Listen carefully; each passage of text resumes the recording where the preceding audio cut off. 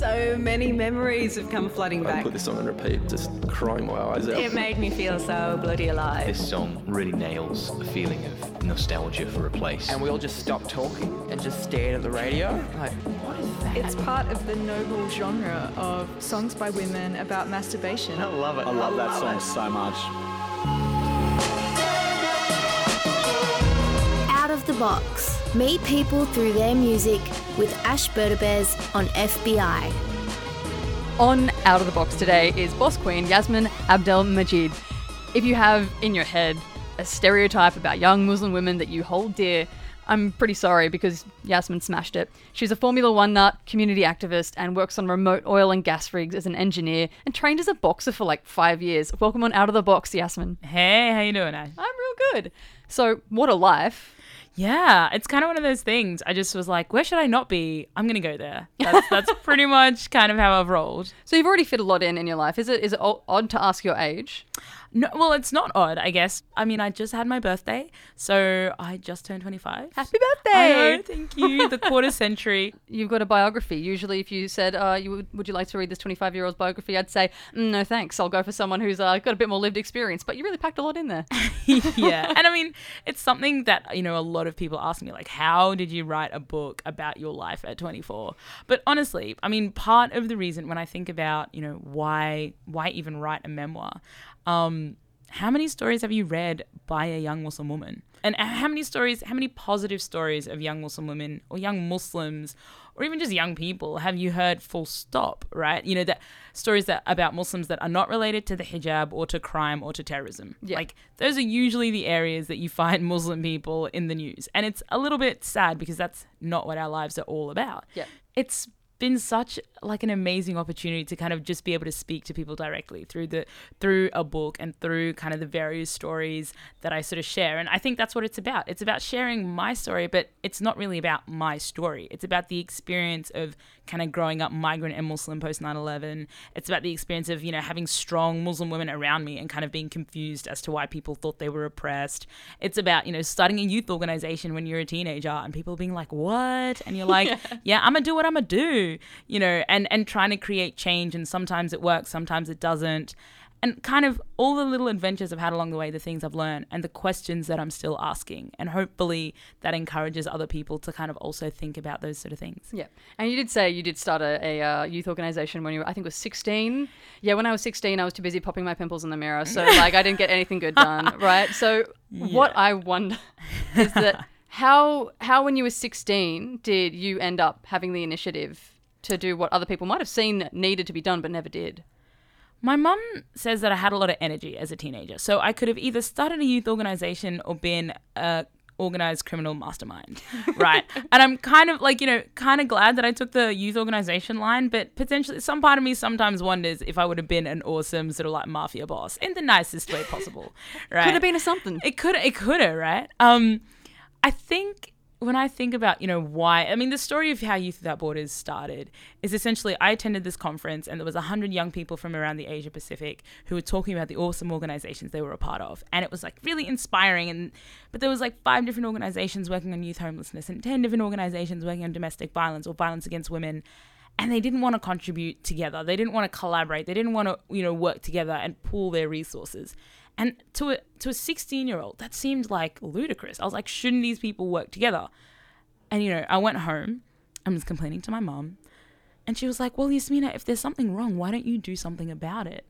And I was like, oh, touche, Mom, touche, right? And that's what it was about. It was simply the challenge of why don't you go do something about it? And I went back and I convinced people and they were like, you're 16, what do you know?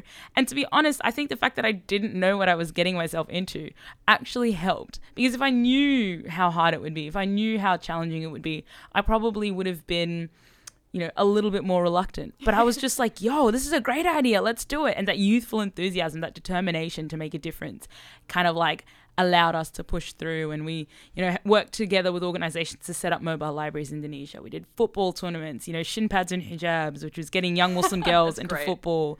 Yeah, and we've got like in big engineering camps at the moment and things like that. So, but really, it was about a bunch of young people. In 2007, there weren't really that many youth organizations that were youth-led. There was like Oak Tree and Y Gap and really not much else.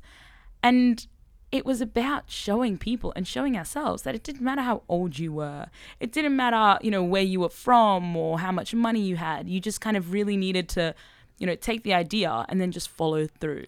And it's also, I think, part of that is, especially in Australia, the tyranny of expertise. I mean, you've got this kind of thing where people need to be an expert and arrive fully fledged on the scene in order to have an input into anything. Or it's kind of like, oh, you think you're real good, huh? But I mean, you miss so many opportunities that only young people or unexperienced people can see need to be taken hold of. Oh, definitely. I mean, the fact that, it's so true. The fact that, that I was, as an outsider, was like, here's a problem, and you guys don't see it as a problem because you've just always operated in that framework. But as an outsider, I can sort of see that there's something here that can be improved. It's because I came in from the outside. And actually something that I often tell young people is that we are experts in being young people. We're experts in being kind of like disruptive and like a little bit rebellious. That's what we're really good at because, that's kind of who we are. And so rather than trying to be experts in things that we're not, it's about thinking about how can we contribute at our level. And I remember the first time I was on the board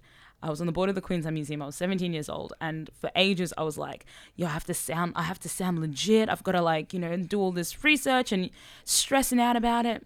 And my mum was like, Yasmina, you don't have to sound like a fake 50-year-old man. Like they're not asking you to be there so you could pretend to be someone else. They're asking you because they want your opinion as a 17-year-old young Muslim woman.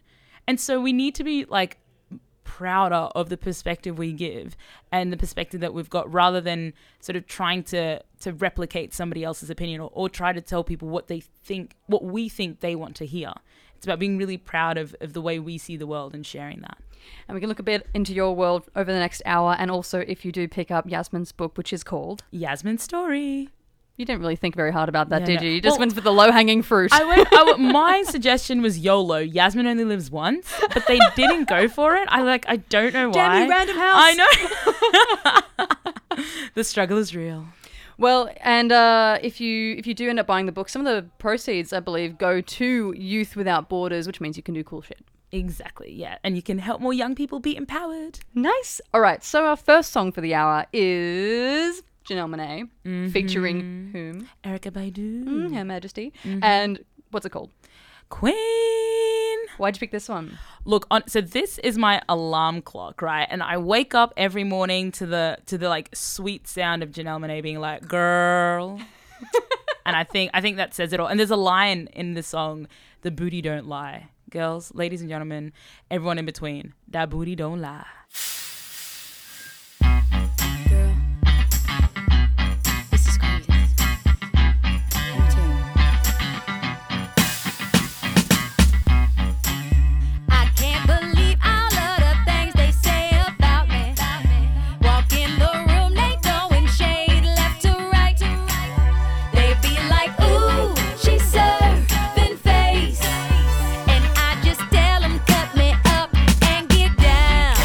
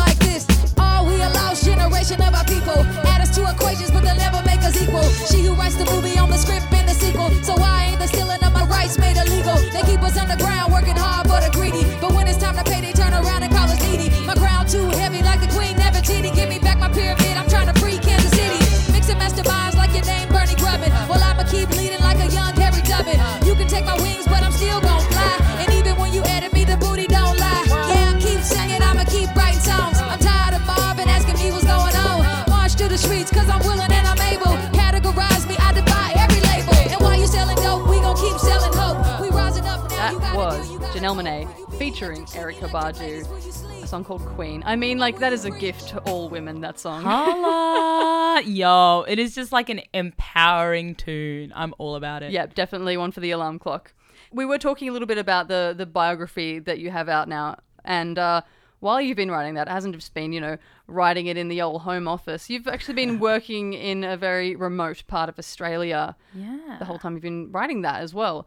So where is this remote part of Australia? So I spend my time working on oil and gas rigs in Australia and around the world. So I worked a little bit on land rigs, kind of in, Western Queensland, Central Queensland, in the desert. And I've also I wrote most of the book actually on the northwest shelf of Australia. So 3 hours chopper from Broome, which is kind of like really in the middle of nowhere.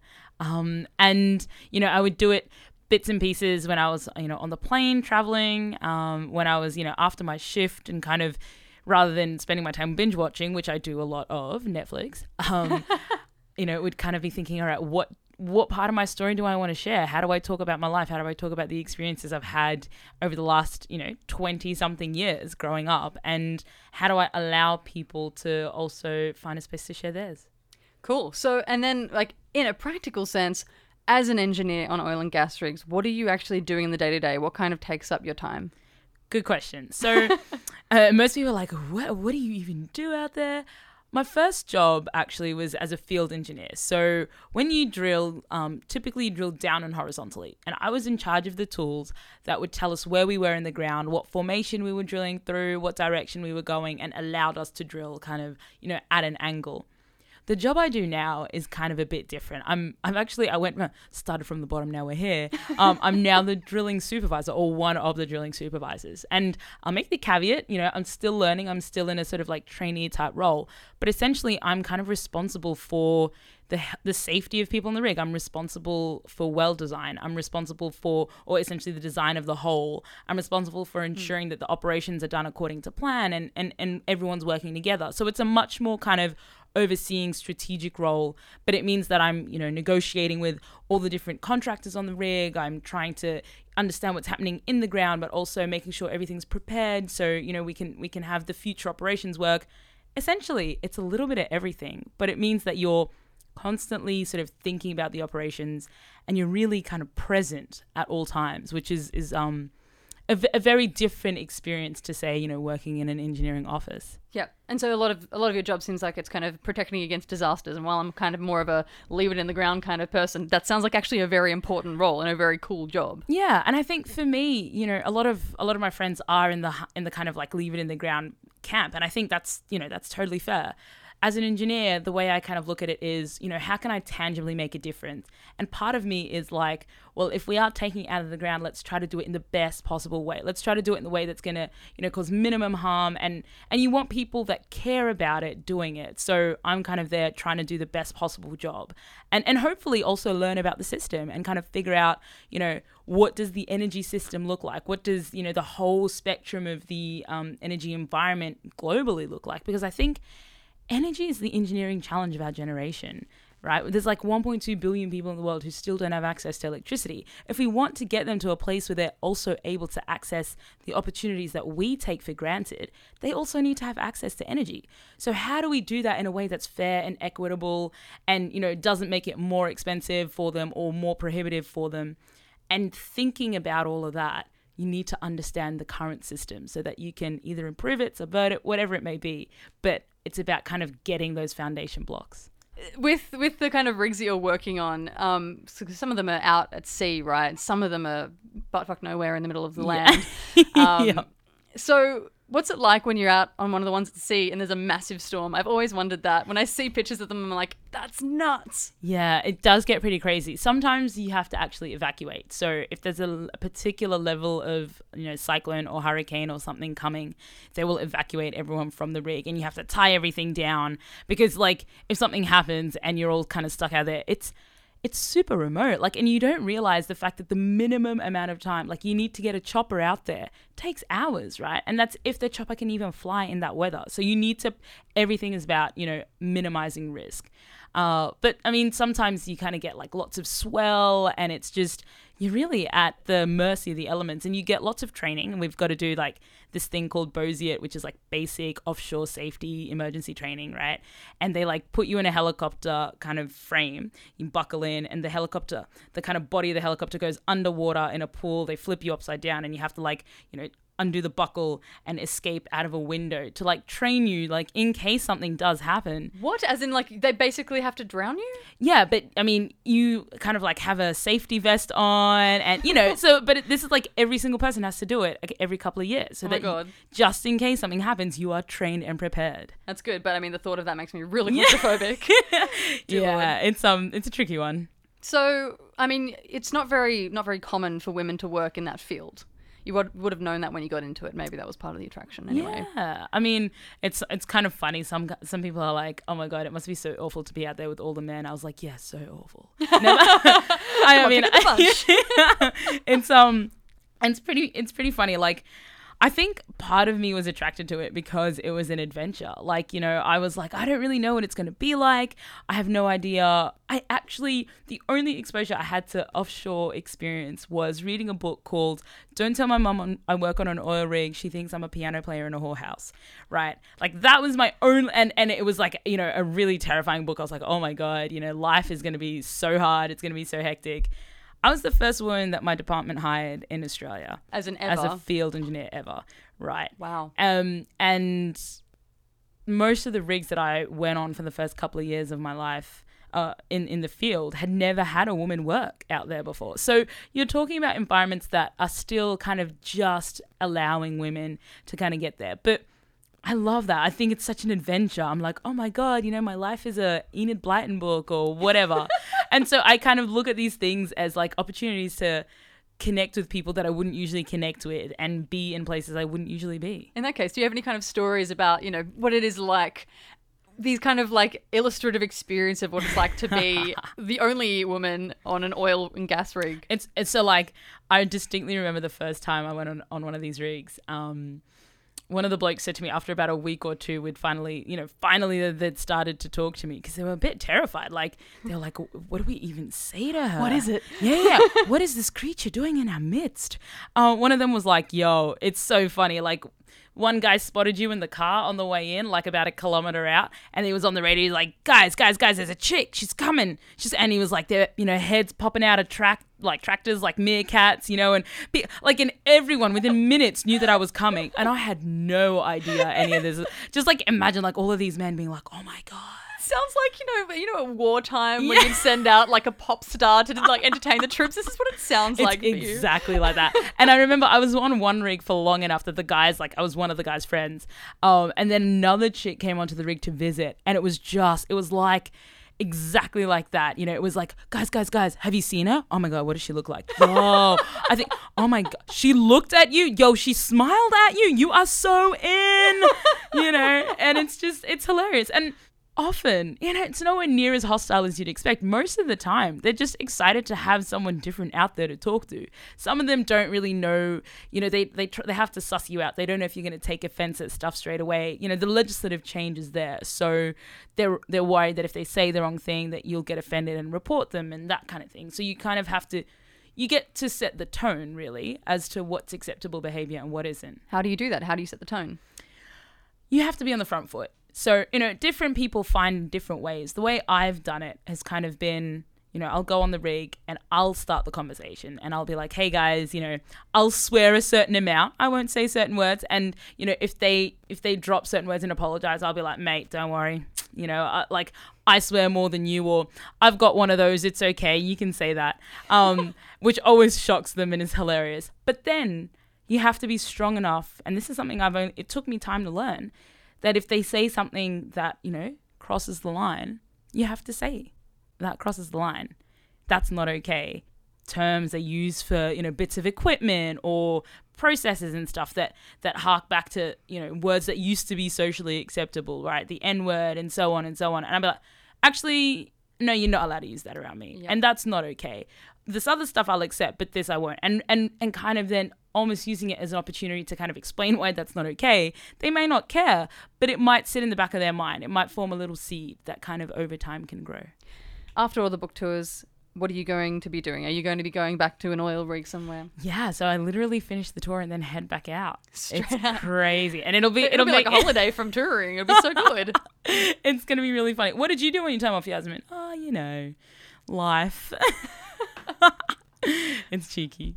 So we've got a song now called Coming Home. And why did you want to pick this one? So every time I get on the plane to head back home after one of my hitches, I would play a little home playlist, I guess. And this was one of the songs on it. And every time I hear it, I'm reminded of the relief I have of kind of, you know, basic things like eating a kebab and, you know, the small pleasures in life that you don't get offshore. I feel like sometimes like people can kind of relate with that, you know, when you cry while eating a kebab. Yes, just like, this is so beautiful. It's a thing, guys. It's a thing. To the sound of this song, you eating a kebab and crying. That's it, guys. Believe in it.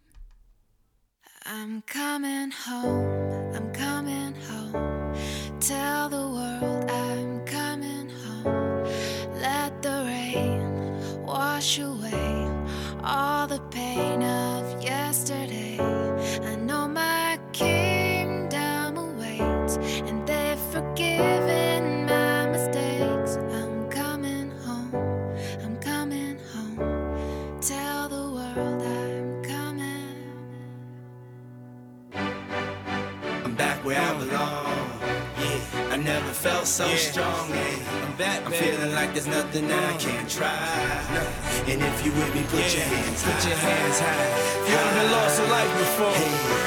This one's for you. Me, put your hands high. Your dreams are filled. You're rocking with the best. I'll be on soon. I hear the tears of a clown. I hate that song. I always feel like they talking to me when it comes on. Another day, another dawn. Another Keisha, nice to meet you. Get the math, I'm gone. What am I supposed to do when the club lights come on? It's easy to be Puff, but it's harder to be Sean. What if my twins ask me why I ain't married their mom? Damn, how do I respond? What if my son stares with a face like my own and says he wants to be like me when he's grown? Damn, but I ain't finished grown. Another night, the inevitable prolong. Let's go. Another day, another dawn. Come on. Just tell Keisha and Teresa I'll be better in the morning. Another lie that I carry on. I need to get back to the place I belong. Come on. I'm coming home. I'm coming Tell home. the world I'm coming home. Yeah. Let the rain wash away all the pain of yesterday. Ain't no I know my kingdom awaits, and they've forgiven my mistakes. Thank you. I'm coming home. Coming home. Coming home. Coming Tell the world that I'm coming. Hey yo, check this out. A house is not a home. I hate this song. Is a house really a home when your loved ones is gone? And people got the nerve to blame you for it. And you know you would've took the bullet if you saw it. But you felt it and still feel it. And money can't make up for it or conceal it. But you deal with it and you keep ballin'. Try some liquor Playboy and we keep ballin'. Baby, we've been living in sin, cause we've been really in love, but we've been living as friends. Yeah. So you've been a guest in your own home. It's time to make your house your own. Pick up the phone, pick up the phone. I'm coming home. Tell the world that I'm coming home. Let the rain wash away all the pain of yesterday. I know my kingdom awaits, and they've forgiven my mistakes. Thank you. Coming home. Coming home. Coming home. Coming Tell the world that I'm almost home, check this out. home. Ain't no stopping us now. I love that song. Whenever it comes on, it makes me feel strong. I thought I told you that we won't stop till we back cruising through Harlem. These old blocks is what made me, saved me, drove me crazy, drove me away, then embraced me, forgave me for all of my shortcomings. Welcome to my homecoming. Yeah, it's been a long time coming. A lot of fights, a lot of scars, a lot of bottles, a lot of cars, a lot of ups, a lot of downs. Made it back, lost my dog. I miss you, big. But here I stand, a better man. Thank you, Lord. Thank you, Lord. I'm coming home. Tell the world that I'm coming home. I'm coming home. Let the rain wash away Feel so all the good. pain of yesterday. Feel so free. I know my Ain't no place kingdom like home, awaits, baby. and they've forgiven Ain't no place my like home. mistakes. I'm coming home.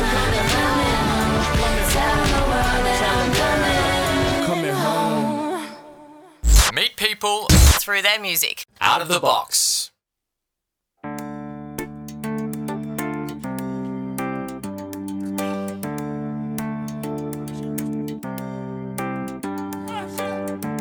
See the nation through the people's eyes. See tears that flow like rivers from the skies. And where it seems they're only borderlines, where others turn inside, you shall rise.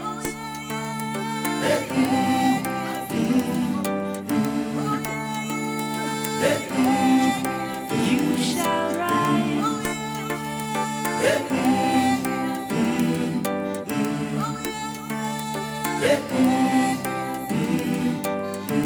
There's disaster in your past, boundaries in your path.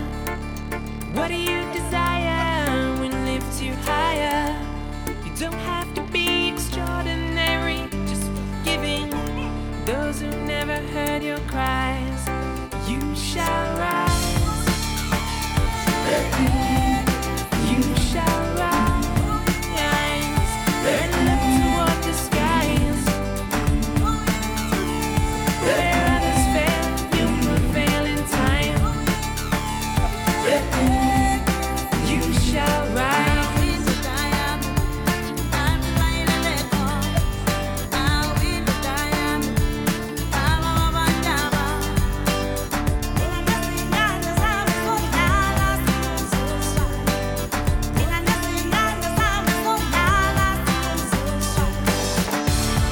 You may never know. You never know. You may never know. You never know. You may never know. You never know. You may never know. You never know. You shall rise. You shall rise. You shall rise. Sooner or later we must try living.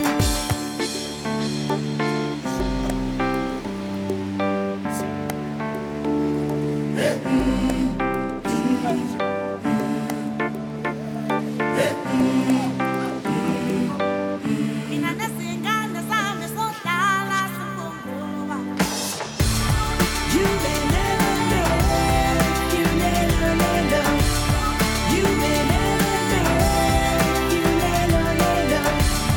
You may never know. You never know. You may never know. You never know. See the nation through the people's eyes. See tears that flow like rivers from the skies. And where it seems they're only borderlines, where others turn inside, you shall rise. You shall rise. You shall rise. You shall rise.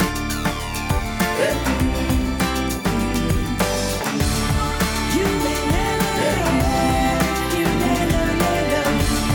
You may never know. You never know. You may never know. You never know. You may never know. You never know. Sooner or later we must try living.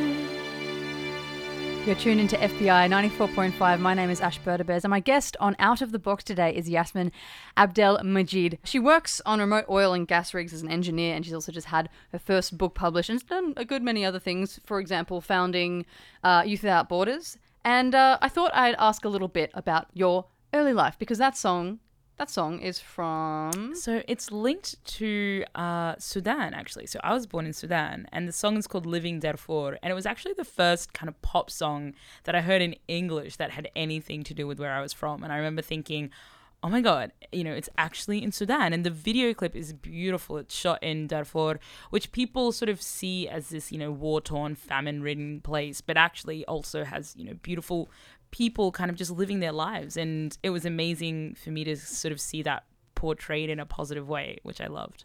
And so your parents left there at what age were you? So the story goes that I was about a year and a half. My parents moved to Brisbane, the south side of Brizzy, and we were probably the second Sudanese family in Brisbane. So, bringing it in early. And how, of all places, did you end up in Brisbane? Because I just don't think it's the first one on everyone's list. Yeah, look, I think it's a funny story, actually. My mum had a pen pal. From Brisbane. My parents both went to kind of like Christian schools in Sudan, and it was English because obviously Sudan was a British colony and the good schools were run by the English at the time. And so my mum had kind of been really keen to sort of, communicate with people outside her world and somehow found this family in Brisbane, and they kind of took us in for the first couple of weeks that we lived in Australia, and they're still family friends today, and I talk about them in the book Yassmin Story, which is like really kind of exciting, like to be able to kind of say these guys actually, brought us into the world, and they brought us into the world that is Australia, and they made us feel really welcome. And the fact that they made us feel welcome enabled us to feel like Australia wanted us to be here from the get-go, which was pretty amazing. That's really remarkable. Yeah. And I mean, why were you here in the first place at age 1.5? What was going on in Sudan? So my mum's a bit of an activist, and just a couple of years before I was born, there was a coup. So the classic overthrowing the government type thing, and the government at the time was an Islamist, or it was a Muslim Brotherhood sort of based government, and they were bringing in a whole bunch of new rules that suppressed a lot of opportunity and suppressed a lot of freedoms. And it's funny, like I was born kind of after curfew, and it was one of those curfews where you'd be shot on sight if you kind of were out like before, like after 10 or 11 p.m, right? So it was like hectic. And my mum and dad, they just jumped in the car. My mum's like in labor almost, jump in the car and rushing towards this checkpoint where somebody had been shot, right? Because and my dad was just like, oh my God, are we going to survive? And my mum's like wailing in the back. And this is a story my mum tells. They get to the checkpoint and this guy like just appears, and with an AK obviously, and he's like, what are you doing? And my dad's like, my wife's about to have a baby. And then the dude apparently is like, what are you doing, man? Get to the hospital, right? Like, come on, man. Your wife is having a baby. Why you stopped?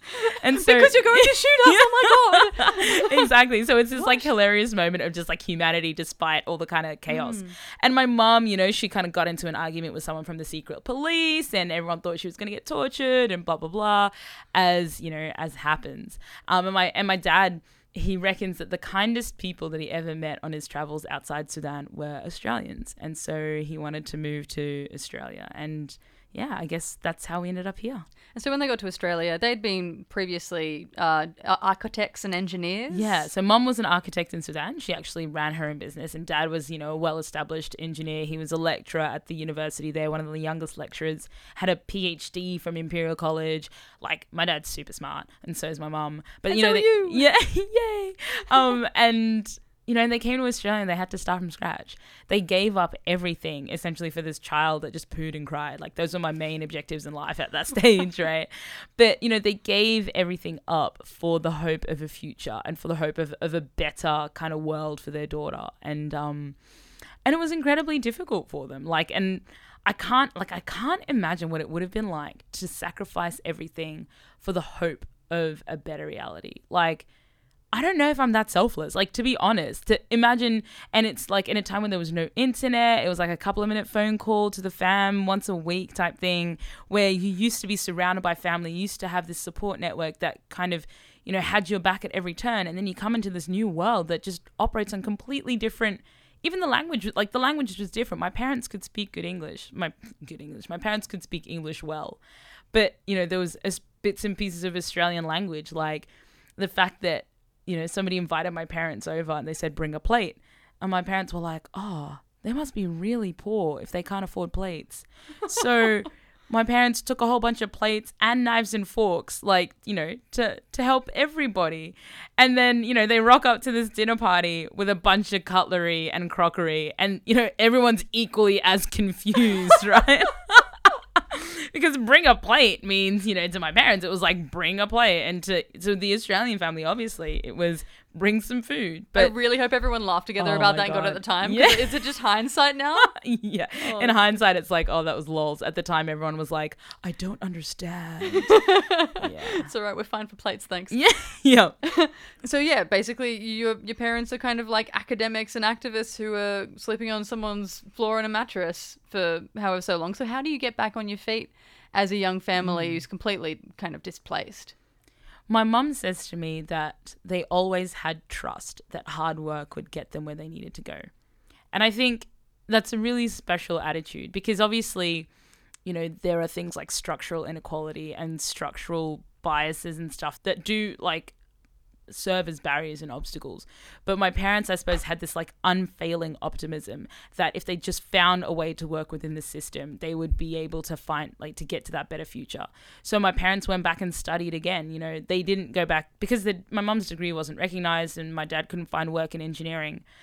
They went back. Dad went and did a master's in IT. Mum, stayed at home with us for a while, but she did like a couple of masters while she took care of the kids. So just casually, she kept herself busy, and they constantly reinvented themselves. My dad has had 4 or 5 careers in like IT and migration and state development, and Mum went from like international business to manufacturing policy to working in AusAid to running a multicultural community center. So like they essentially never sat idle. And I think that's a lesson that I sort of like took from them is that you always find a way to make something happen. And then I guess it probably would frustrate you more than most people when you hear people talking about kind of like, oh, but we can't let refugees in our country.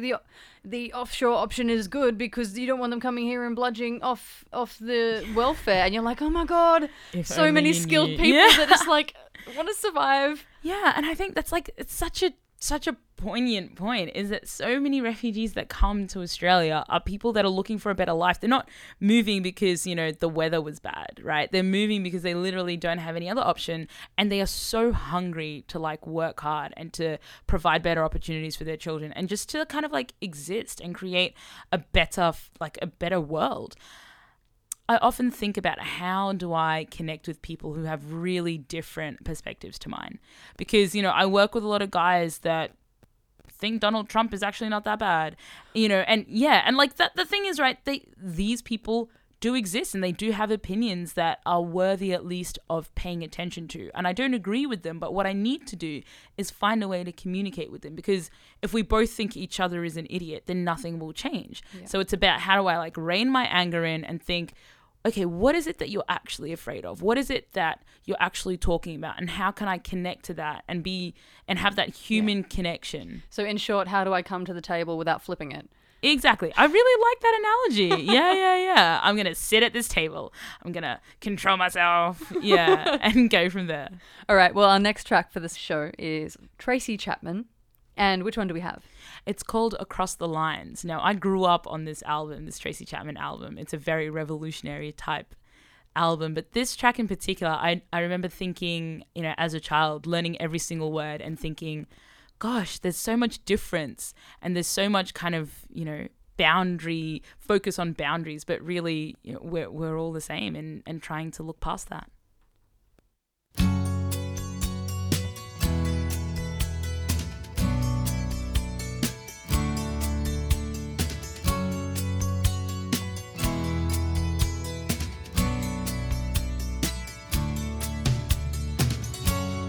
Across the lines,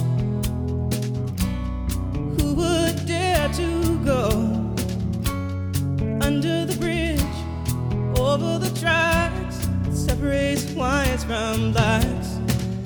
Choose sides, run for your lives. Tonight the riots began. Back streets of America, they kill the dream of America.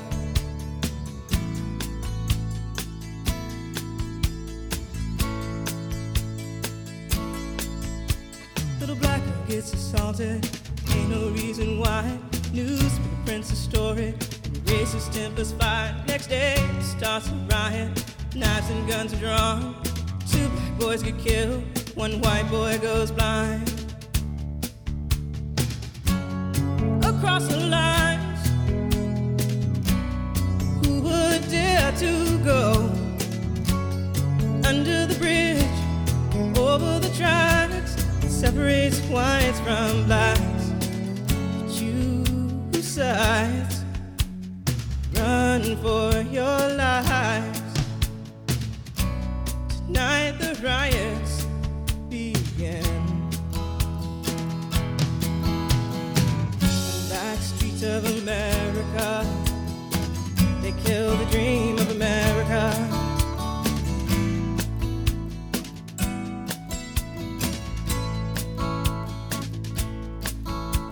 Little black girl gets assaulted, no one know her name. Lots of people hurt and angry, she's the one to blame. Across the lines, who would dare to go under the bridge, over the tracks that separates whites from blacks? Choose sides, run for your lives. Tonight the riots begin.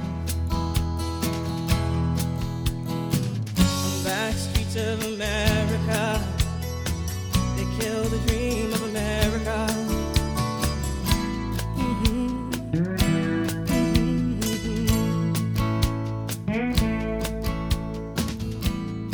Joined in the studio by Yassmin Abdel-Magied, who is the 2007 Young Australian Muslim of the Year, 2010 Young Queenslander of the Year. Many other accolades follow, but she's also a total rev head and a boxer of sorts. So you're obsessed with motorsports. Yes, it's a thing. Like, you know, like sexy cars, sexy engines, sexy, you know, CCs. By CCs, I mean cubic inches. Like, it's, sorry, that sounds really strange when I say sexy it. CCs. And those are some nice chips. Yes, but I mean, I love cars. I love racing. I love Formula One. I love a lot of things that, you know, a lot of people are like, why does the smell of burning rubber, you know, get you going? But there's just something about it. Like, it's a real visceral experience. I think that's the thing that I keep going, why do people like cars, fast cars? Why do people get so obsessed with it and, you know, consume their entire life? Answer I get every time is pretty similar to that.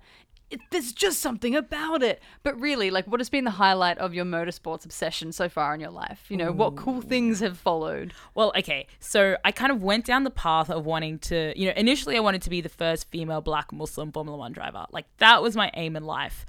Didn't quite happen. So I like changed my opinion slightly, changed my direction slightly, and decided to get into the world of motorsport from an engineering point of view. So I ran my university's race team, designed my own chassis, built it, put it together, raced it. That was awesome. What, you raced your own car that you built? It was amazing. It was amazing. Like, okay, I will tell you a little secret though, because I worked with a bunch of guys.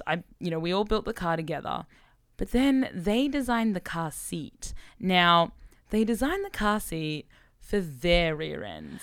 Yo, I had way too much booty. So I like get to sit in this car. I'm like, guys, my hips are bigger than yours. They're like,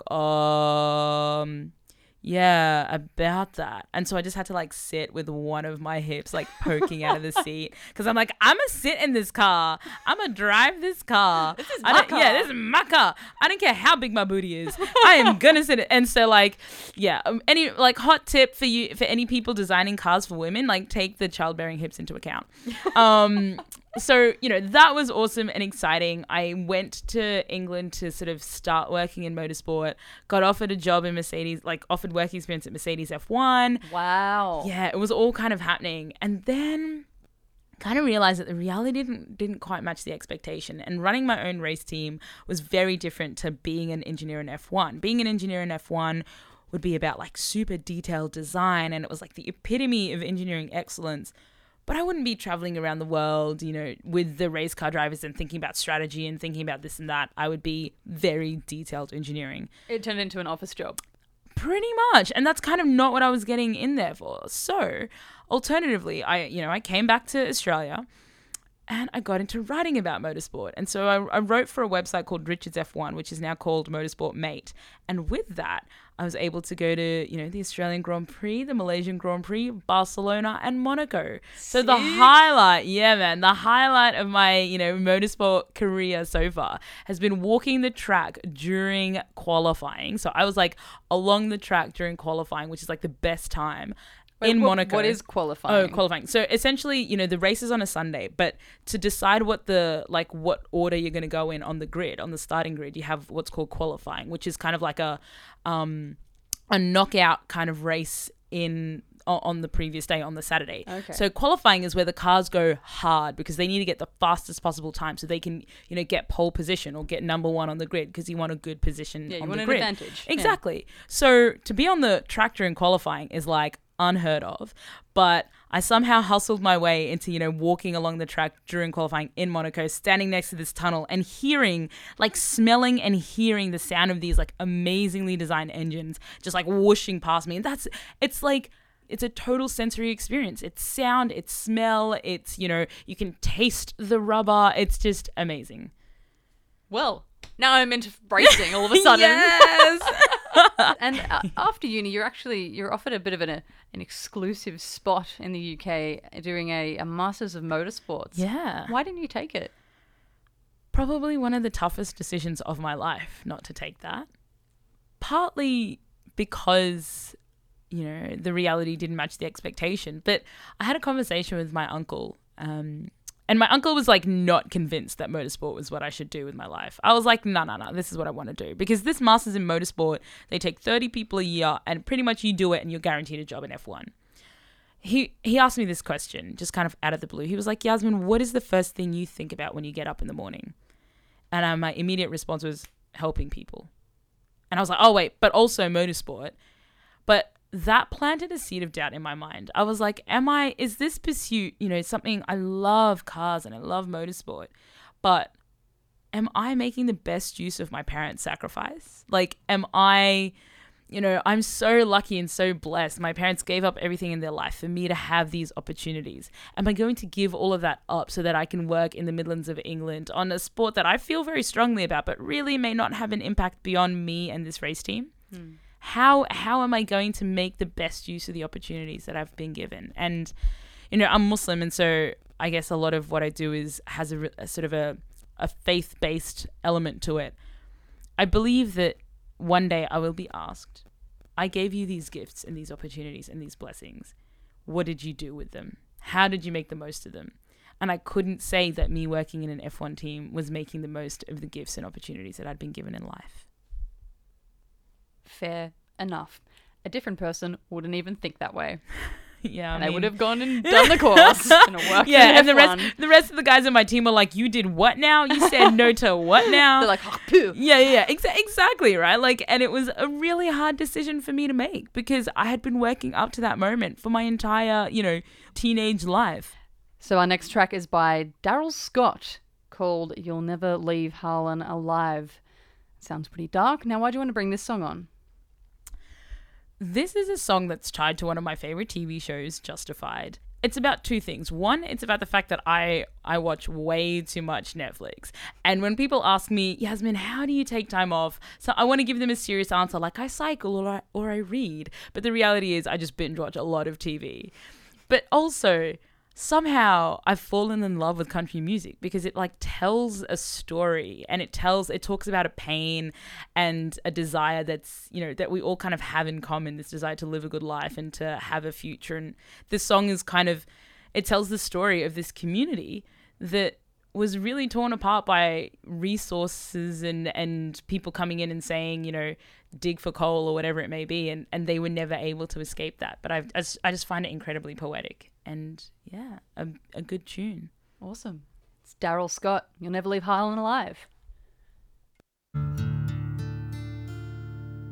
In the deep, dark hills of eastern Kentucky,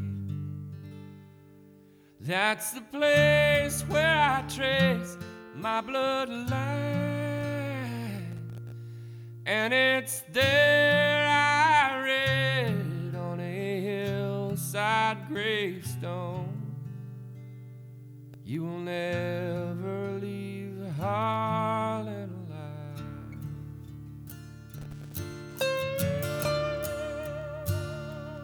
Well, my granddad's dad walked down Catarines Mountain, and he asked Tilly Hilton to be his bride. Said, won't you walk with me out of the mouth of this holler, or we'll never leave a Harlan alive. Where the sun comes up about 10 in the morning and the sun goes down about 3 in the day, and you fill your cup with whatever bitter brew you're drinking, and you spend your life just thinking of how to get away.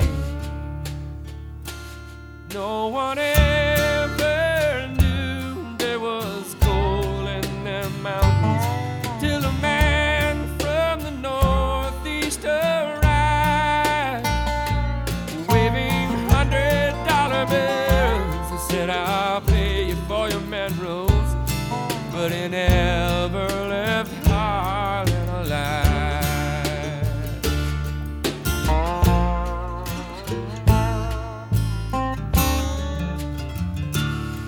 Well, Granny, she sold out cheap, and they moved out west of Pineville to a farm where bigger Richland River winds. And I bet they danced them a jig, and they laughed and sang a new song. Who said we'd never leave Harlan alive?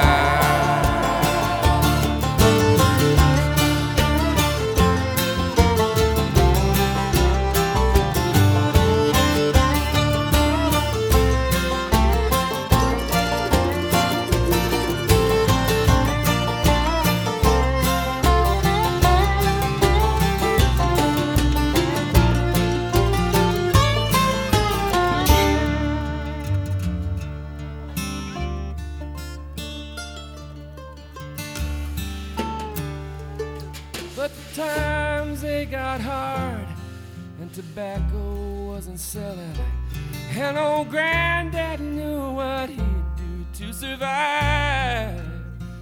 Well, he went and dug for Harlan coal and sent the money back to Granny, but he never left Harlan alive. Where the sun comes up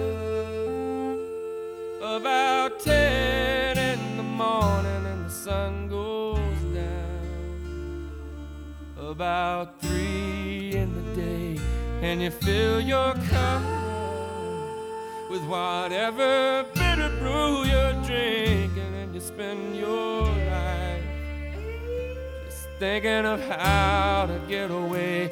And the sun comes up about 10 in the morning and the sun goes down about 3 in the day, and you fill your cup with whatever bitter brew you're drinking, and you spend your life digging coal from the bottom of your grave.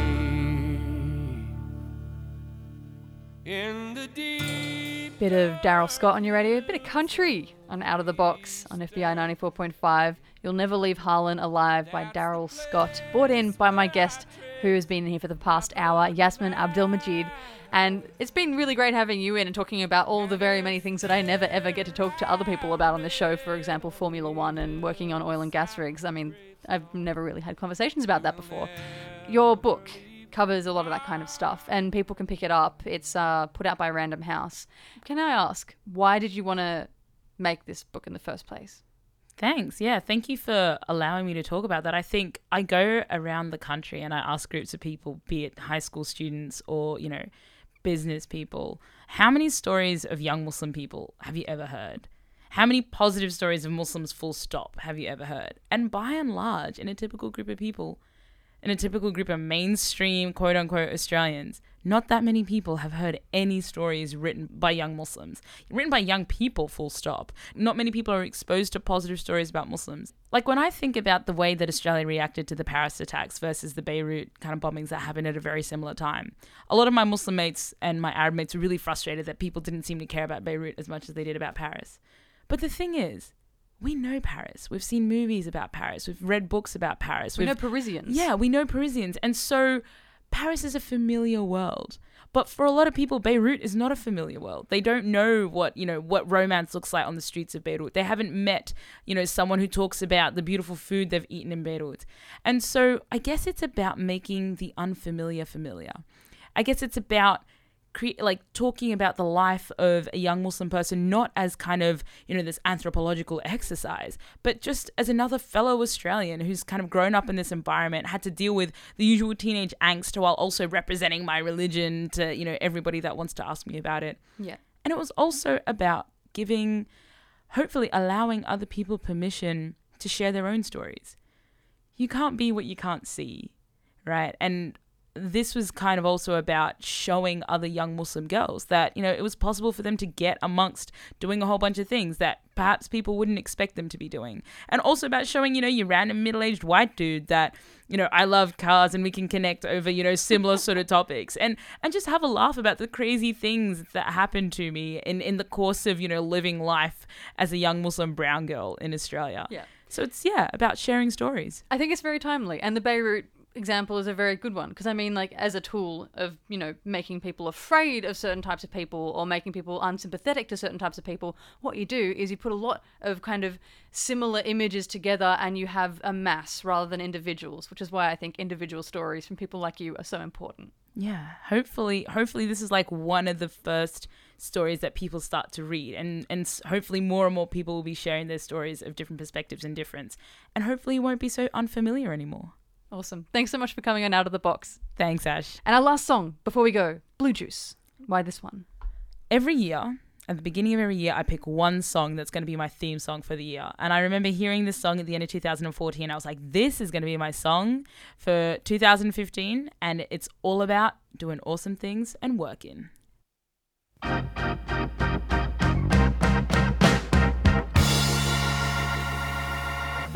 got these dreams and they're playing on my mind.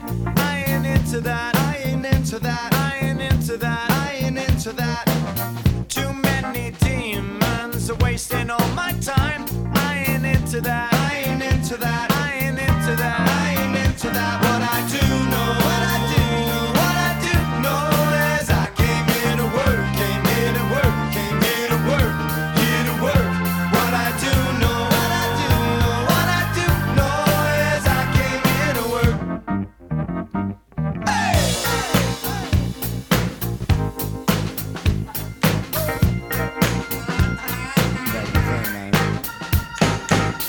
I don't know what we've got or what we get into. I ain't into that, I ain't into that, I ain't into that, I ain't into that. There are some things that I can't bring myself to say to you. I ain't into that, I ain't into that, I ain't into that, I ain't into that. What I do know, what I do know, what I do know is I came here to work, came here to work, came here to work, here to work. What I do know, what I do know, what I do know is I came here to work.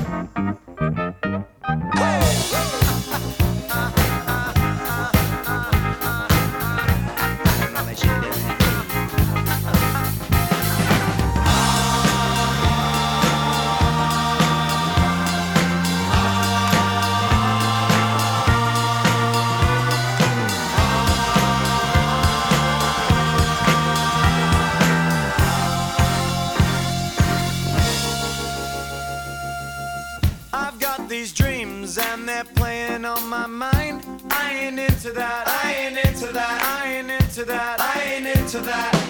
Too many demons wasting all my time.